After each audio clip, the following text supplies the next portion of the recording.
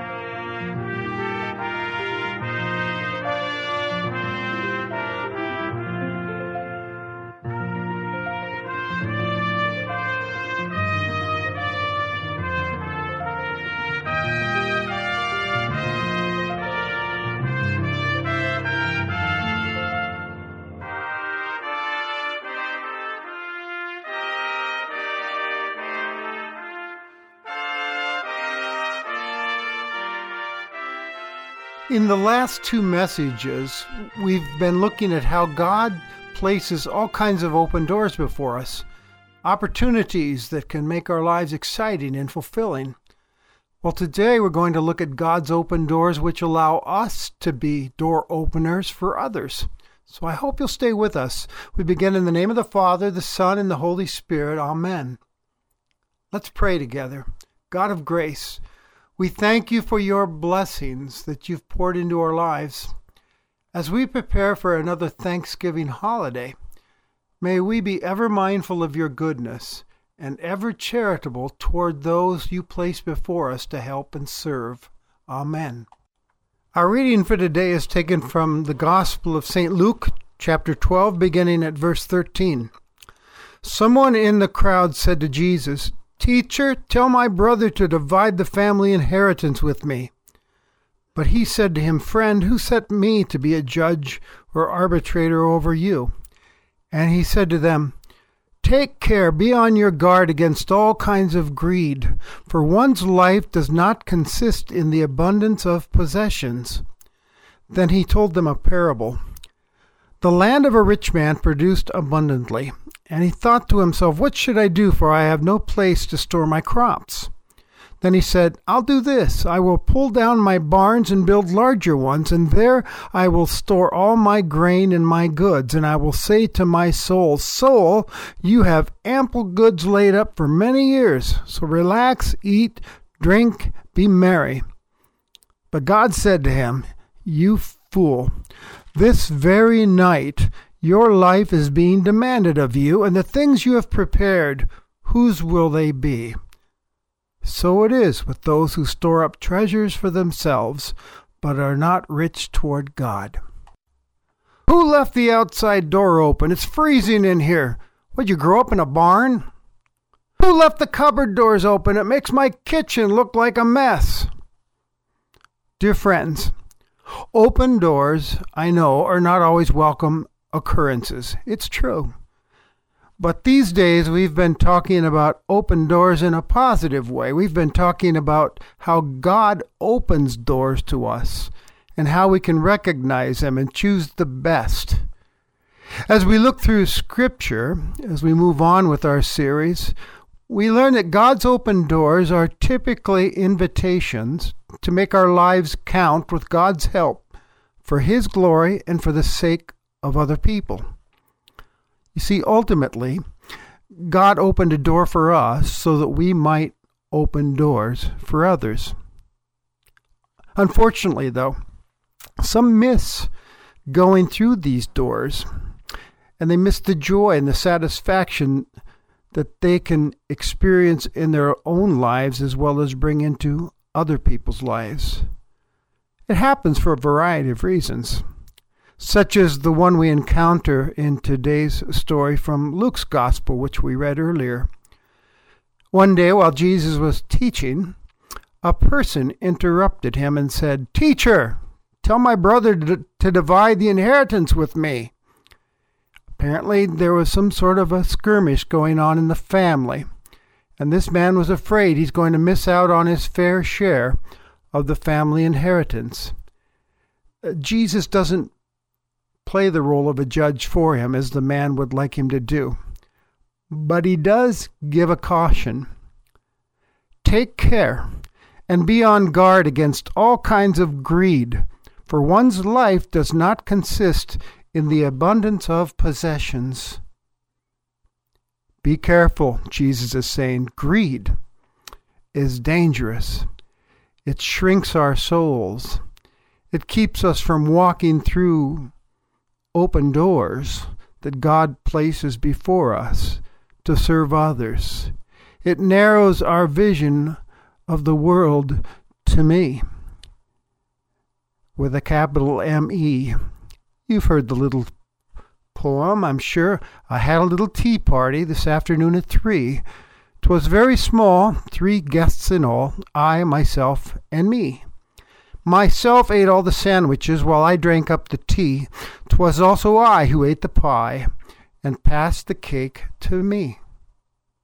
Me, myself, and I. Greed is a dangerous thing, one of the 7 deadly sins, because it's so insidious and all too easy to get caught up in, whether you're poor, but especially if you're a person that has some wealth. Haddon Robinson, a preacher that I respect, said, "For every verse in the Bible that tells us the benefits of wealth, there are 10 that tell us the danger of wealth. And one of the dangers is greed." These days, a new term has been coined from the technological world of Facebook called FOMO. Perhaps you've heard it. FOMO is an acronym which means fear of missing out. On Facebook, you see, it's always sharing the wonderful things going on in our lives. That's what we do on Facebook. And pretty soon, though, we start comparing and reading other people's Facebook reports and sense that somebody is getting more than me, more vacation opportunities, having more fun, more invitations for fun events, more friends. And it can start to make a person feel a little depressed, like I'm missing out. My life should be better than this. We actually see a little bit of FOMO in the Garden of Eden, don't we, with Adam and Eve. The serpent approaches Eve and says, "Did God say that you shouldn't eat from that tree?" And Eve said, "No, he told us that we couldn't eat it, we couldn't touch it, lest we die." And the serpent says, "Listen, that's not true. God just doesn't want you to be like him. You're missing out. All you need to do is take a bite." We have this insatiable hunger for more within us, and when it's focused on ourselves and self-gain, it's a foolish, it's an ungodly, it's a dangerous, lonely, dead end street. And Jesus then goes on to explain with a parable to make his point. He tells about a man who was living for himself. The land of a rich man produced plentifully, he said. A rich farmer had a bumper crop. A strange thing happened as a result, though.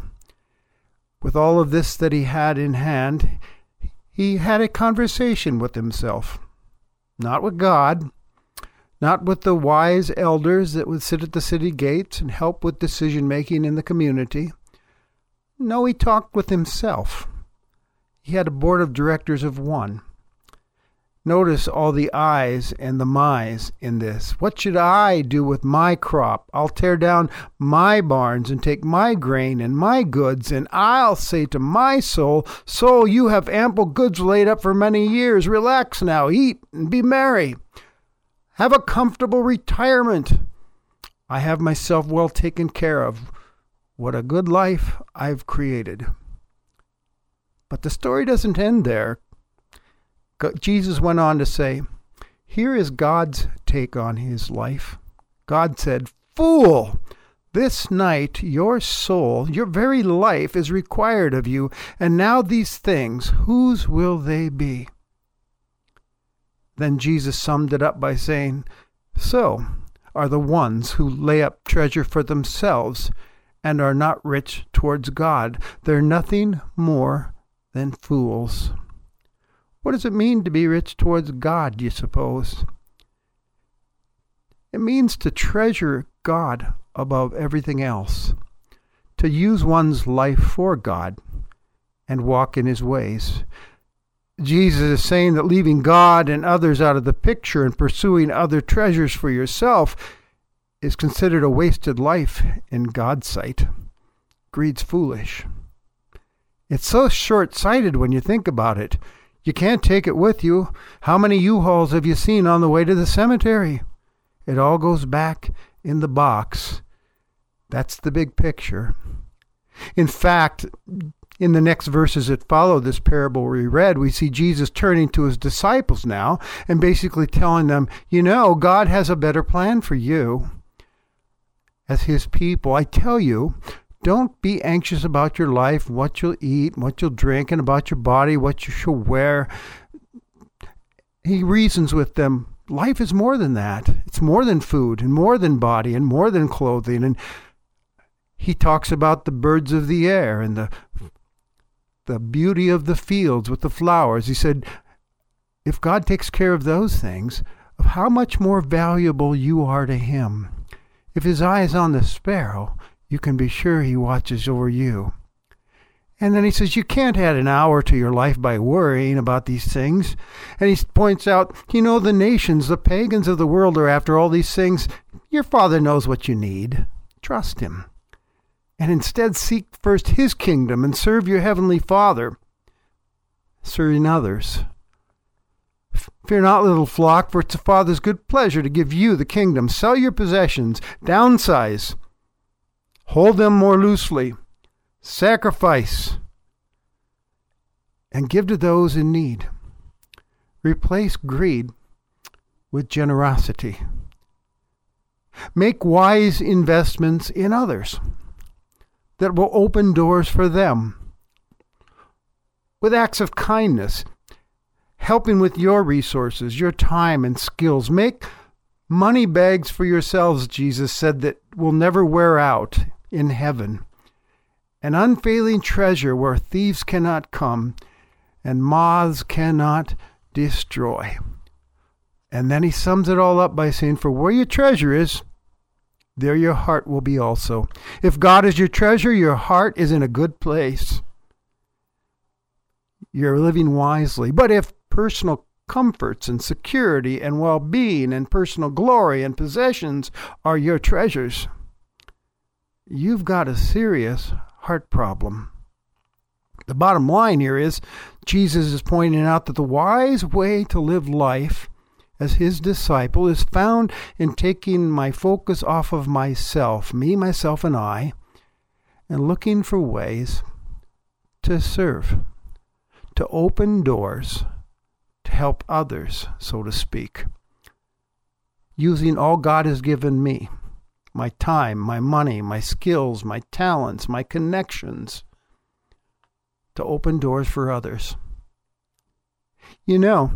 Doors open when we really begin to look for ways to live that way, to be rich towards God. As we put ourselves out there to take these words seriously, we begin to notice and care about people that we might overlook. We begin to see them through the eyes of Jesus.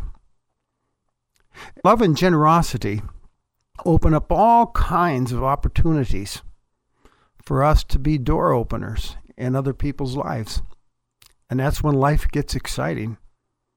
You see, you don't have to look far for those divine opportunities to open doors like that.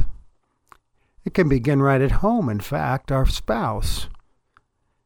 As we listen, as we pay attention to one another, as we go out of our way to serve each other and to affirm one another and encourage and ask the question, what can I be doing for you? I have a friend, Jim, whose wife has just been through some very serious surgery. He called me and said, I won't be at Bible study for a few weeks. My wife is laid up and I'm playing nurse. She's going to have to learn how to put up with my cooking for a few weeks. Or I think of my father taking care of my mother for many, many years as she suffered with a disease called lupus, as he served her hand and foot, clothing her, bathing her, working 2 jobs to support themselves. It's caring for your parents. I'm thinking about another friend of mine, Phil, whose son has just told him that he's building a new home and he's putting an addition onto it so that Phil and his wife can move in and they can take care of their mom and dad because the health is not good. I think of other door openers I've seen. Rob, a real skill at helping others figure out directions in life and how God has wired them and what they might do with their careers. He's constantly giving himself over to consult with people, no charge, to help them figure out where to go next with their lives. I think of Vicky and Jim, who have gotten themselves involved with a Haiti Teen Challenge ministry, pouring themselves financially as well as time and energy into helping young people develop into godly leaders down in Haiti. I think of Larry, who spends more time at projects serving other people than he sometimes spends at home. Or Dave and Claudia, who are always down at the food shelf each week.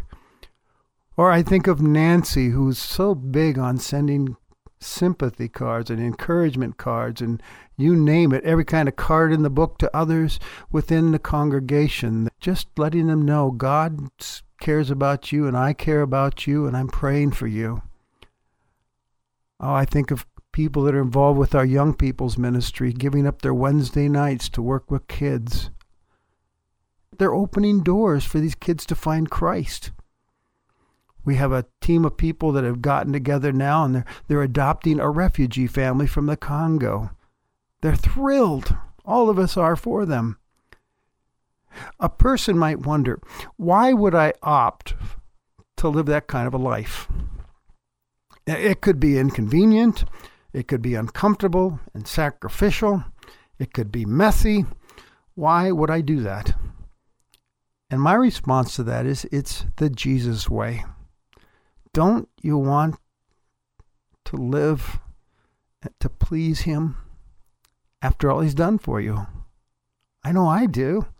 I mean, think of the door he's opened for you and me through Jesus. Jesus has opened the door of salvation for us. He laid down his life for us so that the door of heaven might be open to us. He paid for our sins so that we might have our relationship that had been broken by sin restored, and we could live with our Father again in heaven. He rose again. He's opened the door of heaven to us. He's opened the door of the kingdom to us so that we might live under him in his kingdom in the here and now, living the good life that God intended for us in the first place. Jesus called it the abundant life, the life of putting self aside for the sake of others, acting on opportunities to be kind in Jesus' name. And Jesus said, that is where you really are going to find the fulfilling life, is giving it away. He's opened the door for us so that we might open doors for others. As I said earlier, you and I were saved for a purpose, to open doors for others to serve. Turns out, by the way, that Jesus knows exactly what he's talking about, that his way is the way, and his truth is the truth, and his life is the life for you and me. That was affirmed at the resurrection, wasn't it? He lives. He rose again, and you can believe him then when he says it's in losing your life for others that you find it. That, my dear friends, is God's ultimate plan for your life. There's all kinds of open doors out there. And he calls you to step into them and be a door opener that can offer life to others in his name.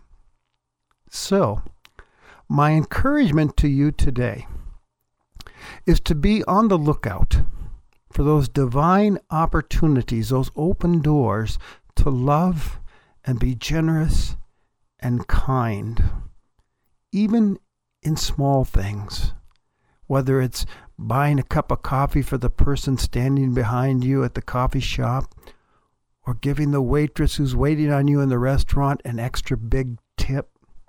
Christians should be known to be big tippers, by the way. Offer to pray on the spot with someone who is struggling with something instead of just saying, I'll be praying for you. Do it then and there. You see a person struggling at work or at school with a project, offer a listening ear and a helping hand. Step through that door. I dare you. That's where the excitement is. That's where the abundant life is. And that is God's word to you today. So let's do something with it and act upon it. Are you ready? On your mark, get set, go. Would you pray with me? Lord, thank you for opening the door to heaven for all who trust in your Son, Jesus Christ. Help us to see the open doors you place before us to serve others so that we may be door openers for those who are in need. In the name of Jesus Christ, the door, we pray. Amen. Now, as you go on your way, may Christ go with you. May he go before you to show you the way, behind you to encourage you, beside you to befriend you, above you to watch over, and within you to give you his peace. Amen. You've been worshiping with the internet and radio ministry of the Christian Crusaders. We pray today's message has encouraged you to watch for open doors, divine opportunities to love others, be generous and kind to others in big and small ways. In anticipation of the upcoming Advent season, we are offering a free Advent devotion booklet, Peace, Hope, and Light. Reflections on the writings of C.S. Lewis by Dr. Joel Heck. To receive your copy, please call or write our office today. If Christian Crusaders helps meet your spiritual needs and you are in a position to do so, we ask you to consider making a contribution to help pay for internet space and radio time. Many people consider this program to be of vital importance to their spiritual needs. Address your donations to Christian Crusaders, Post Office Box 522, Cedar Falls, Iowa, 50613. Our toll-free telephone number is 1-888-MY-FAITH. That's 1-888-693-2484. In the Cedar Falls, Waterloo, Iowa area, dial 277-0924.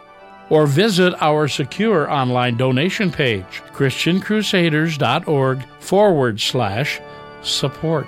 Today's service is also available to be heard or read on the internet, as well as hundreds of previously aired messages from our virtual sermon library as well. Make a note to check us out at christiancrusaders.org.